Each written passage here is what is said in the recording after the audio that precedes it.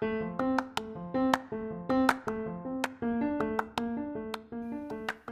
y'all, welcome to Recharting Your Life with Hope. I'm your host, Hope Cook. I created this podcast to help women who have amazing careers on paper and yet something is missing. You're feeling out of alignment or directionless. Maybe you're no longer motivated or excited about how you spend your days. On top of all that, I'm guessing you feel guilty because you're not more grateful for your job. And maybe you even wonder how you can possibly keep going doing this for another 10, 15, or 20 years when you can barely make it through Wednesday. Let me tell you, I've been there. After 20 years with a rewarding career as a physician assistant, I could not figure out what was wrong with me. I felt pulled in a new direction but didn't know what that was. A series of books and conversations led me to a life-changing decision to cut way back on my day job and become a life coach. My passion became helping other women figure out what it is they want to do and map out a path to get there. So listen weekly for tips and tools you can use to chart your own journey. So last week we talked about physical decluttering and how that could have a huge impact in your life. Even if you're decluttering a purse or a drawer, it can have a big impact in how you see yourself, how you feel ownership in your life, and how willing you are to take steps in a new direction and sort of declutter an area of your life that's been driving you crazy. So today it's emotional decluttering. So think about this for a minute. You know how you drive yourself crazy sometimes? I know patients will use the expression, I am sick and tired of being sick and tired. So when it comes to you got to get really honest. So what is standing in the way of your happiness? I mean, the secret is you are. I'm standing in the way of my happiness. And when I say you, I mean your thoughts and your emotions. We would love to blame other people because that takes the ownership off of us. But if we can get out of our own way, then we're going to empower ourselves to move forward. And you're probably thinking, but Hope, I really am anxious. It really does immobilize me. Or like, I really am scared to talk to HR or my boss about making changes. So if fear is standing in my way and you're saying it's my fault, like, how do I get rid of it? Right?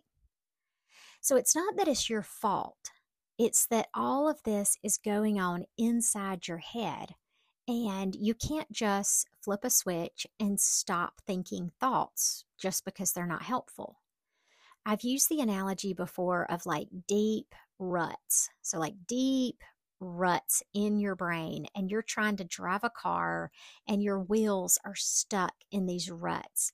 And it is going to take a major wrenching of the wheel or somebody attaching a chain and pulling you in a new direction. It's going to take a lot of work to get you out of those ruts. They have been there for years, probably since elementary school or maybe even before. So do you remember last week's episode? If you didn't listen, go back and listen. When we talked about physical decluttering, we started with a really small space that was cluttered, like a drawer. We noticed how it made us feel when we were in that space. And then we noticed the opposite, like an area of your house or car or whatever, where you feel really good. It feels clean and open, maybe free. And I asked you to notice how that made you feel. And then we took turtle steps to transform the messy space so it would feel more like the clean space. That's what we're going to do with your emotions. So our emotions arise from whatever thoughts are in our heads. So what we're really doing here is a thought audit. Thought audit. Is that right? Did I say that right? It sounds weird. Audit. And then we're going to declutter those unhelpful thoughts that create feelings in our body. Okay, let's get really practical here. I'll give you an example. So I was talking to a PA, this has been a couple of years ago, about money and about how much she was paid. And she had recently talked to some other PAs, and she came across some data, and it was Basically, she was getting paid a lot less than them. So she was fired up. I mean, she was angry, she was hurt, she was sad. And at one point, she even shouted, I am getting screwed. So imagine, okay, this was the thought, I am getting screwed. Imagine how she felt in her body. So that thought created feelings inside her body. I mean, based on her facial expression, her body language, I'm guessing that she was tense and her body was pumping out stress hormones, like maybe adrenaline was surging. And then whatever's going on in our body determines our actions. So, you know how you touch a stove and you feel pain, so you jerk your arm away. I mean, that action was determined by your feeling, by pain. So, I have some ways that you can do this. You almost have to trick your brain because your brain is going to be like, this is true. I am anxious. I am terrified. And it won't notice that it's not the truth unless we can kind of trick it with some psychology. Okay, so one way is the body snatcher. So imagine that you were able to unzip your skin, just step out of your body and trade with a stranger. Like we used to do this with clothes when I was in high school or college. Like we would swap clothes and share. And I was short and a little bit curvy. And I remember my tall, skinny friend Jennifer, she had the best clothes. And when she would, she was my college roommate. And sometimes when she was gone, my other friend Becky and I would try on her clothes. And we would get so tickled because we did not have her wonderful, thin body. We looked funny, and it was pretty obvious that these clothes were not meant for us. But it did allow me to sort of catch a glimpse into what it must be like to be her, to be tall and thin. So, what if somebody could put on your body? What would they see inside as far as your emotions? And this is a good one to do because we are so used to ourselves that we can't step aside and look. I think with the physical decluttering, I asked you to pretend like, you're going to put your house up on Airbnb. And all of a sudden, when you walk through your house, you see it through somebody else's eyes. And you're like, oh, that does look a little janky, or that does look messy. So if somebody else were body snatching your body and they were inside, what would they see? Would they see years of hurt and shame? Would they see crippling fear? Like, what is hiding there that has been there for so long? And then number two is to look under the hood. So you really have to be an emotion detective. So when people have big emotions, I will sometimes ask, is that a familiar feeling from your past? And a lot of times it is. You may have always like had this thought that you were not good enough, or that you should have done things differently. You're always making a mistake. You're just a screw up. So, a question you can ask yourself is this familiar from your past? Number three, what is this emotion trying to tell you? And this helps if you can sort of personify the emotion. If you have a good imagination, I want you to picture the emotion as if it's a creature or a cartoon or even a person. And you can name your emotions like fearful Franny or negative Nellie or jealous Jenny. And you ask the emotion, like picture that they are standing in front of you and you're like, what is it that you're trying to tell me? What are you worried about? And this is called curiosity. And by becoming curious about the emotion, it lessens the power of that emotion, and it also allows it not to have, it lessens the power of it, and it allows you to have a little space between you and that emotion. Okay, number four, I want you to name the emotion and then what could be behind it. So I'll explain. Here are the most common emotions that I see. I just jotted these down. Not me personally, although I do have a lot of these: resentment, anxiety, negativity, jealousy, fear, and self criticism. So, if any of these are familiar to you, listen up. Now, it's not a one size fits all. It's not that everybody who is resentful is ignoring their own needs, but that is a common one. So, you sort of look behind it or look under the hood, as I said. So, if you are feeling full of resentment and that is really affecting your life, then it could be that you're ignoring your own needs. So, just ask yourself if that rings true just a little bit.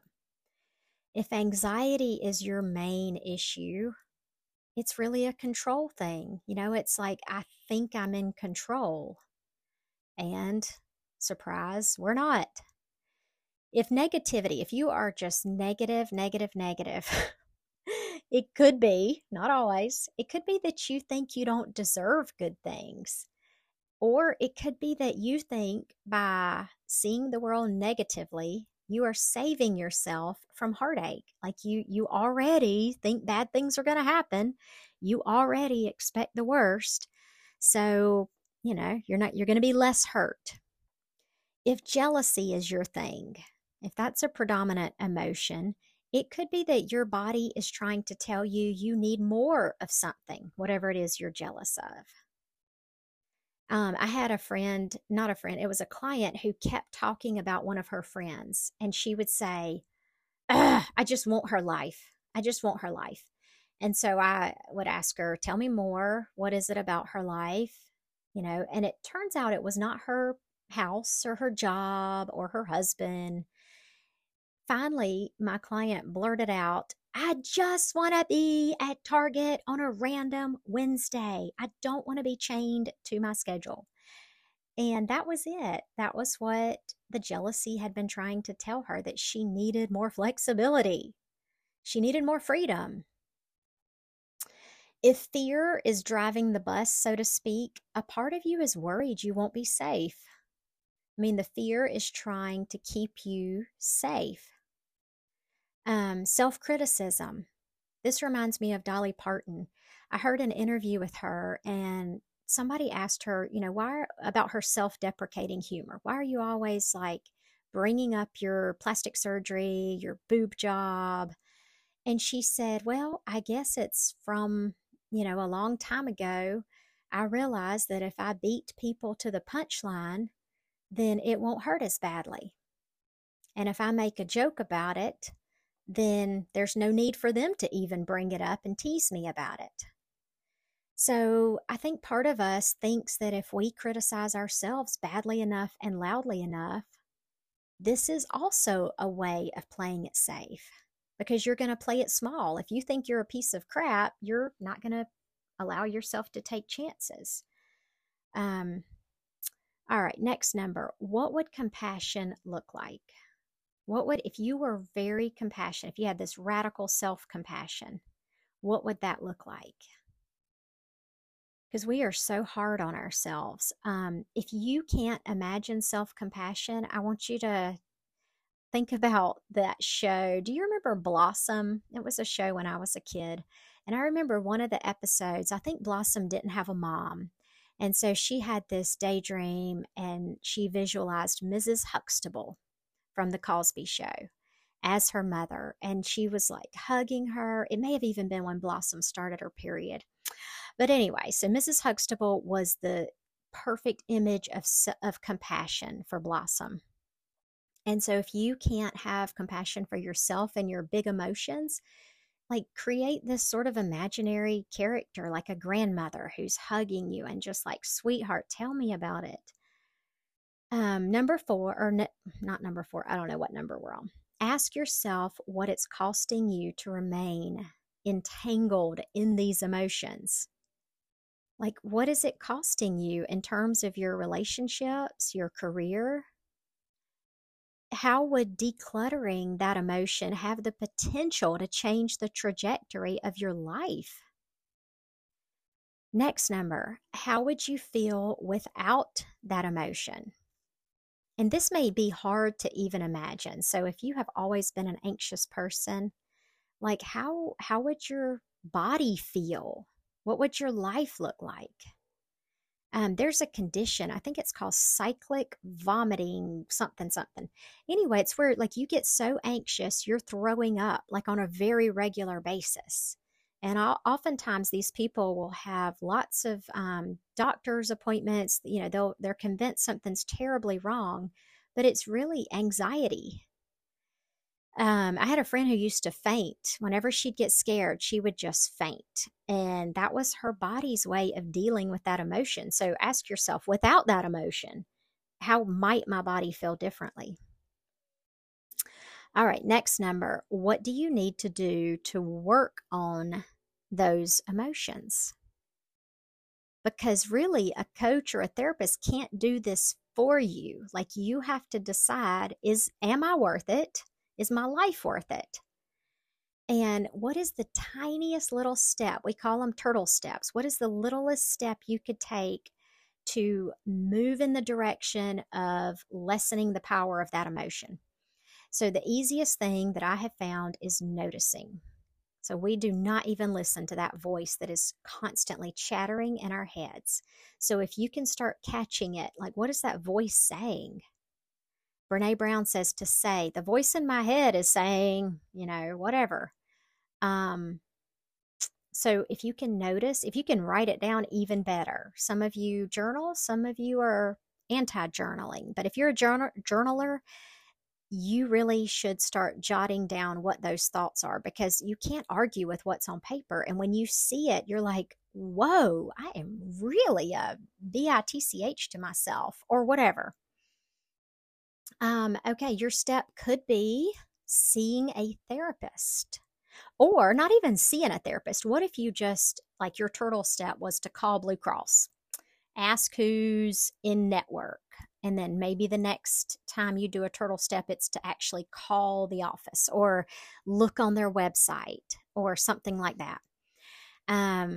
Maybe medicine. I mean, if you are really immobilized by depression and it's keeping you stuck, then, what would your life look like if you treated that depression?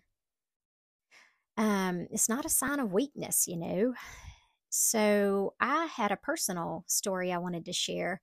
Um, distraction and anxiety were keeping me pretty stuck. They were affecting me. So when I look at like, what is the cost? It was costing me in terms of relationships, especially with my husband, because I am not always a great listener. I can be very distracted, and he can be going on and on about something that really matters to him. And I am up here planning a podcast episode in my head. Or I could be talking to a friend and she's sharing her heart out, and instead I'm doing my grocery list. So, I asked myself, like, what is it costing me? What do I feel in my body? Oh my gosh, lots of anxiety and like jitters and jumpiness, like jumping from one thing to another. I call it ping pong brain. And so, a turtle step for me was like, maybe I should like research ADHD. Like, could I have that? And check out a book from the library and look up stuff on medical websites and make an appointment with somebody and take a test. And so these are the turtle steps I did take, and I do have medicine that I can take if I need it. But there are also other steps. So I'm not saying if you have big emotions, you need to medicate yourself. Exercise, like that, for me, that's a huge thing that helps with anxiety and with distraction. 30 minutes of getting my heart rate up, and I am like flip to switch, I'm on. Um, Meditating, like just sitting there and noticing those thoughts. So you don't necessarily need medicine, but that could be something. And again, this podcast is not to be taken as medical advice. You still need to see your healthcare provider.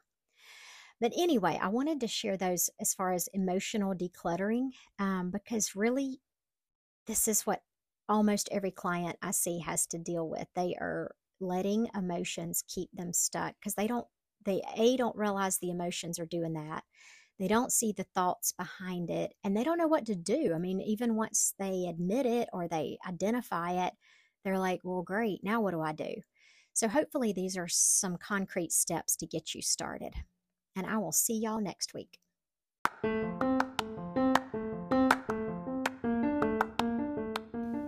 Thank y'all for listening. It was so much fun talking to you today.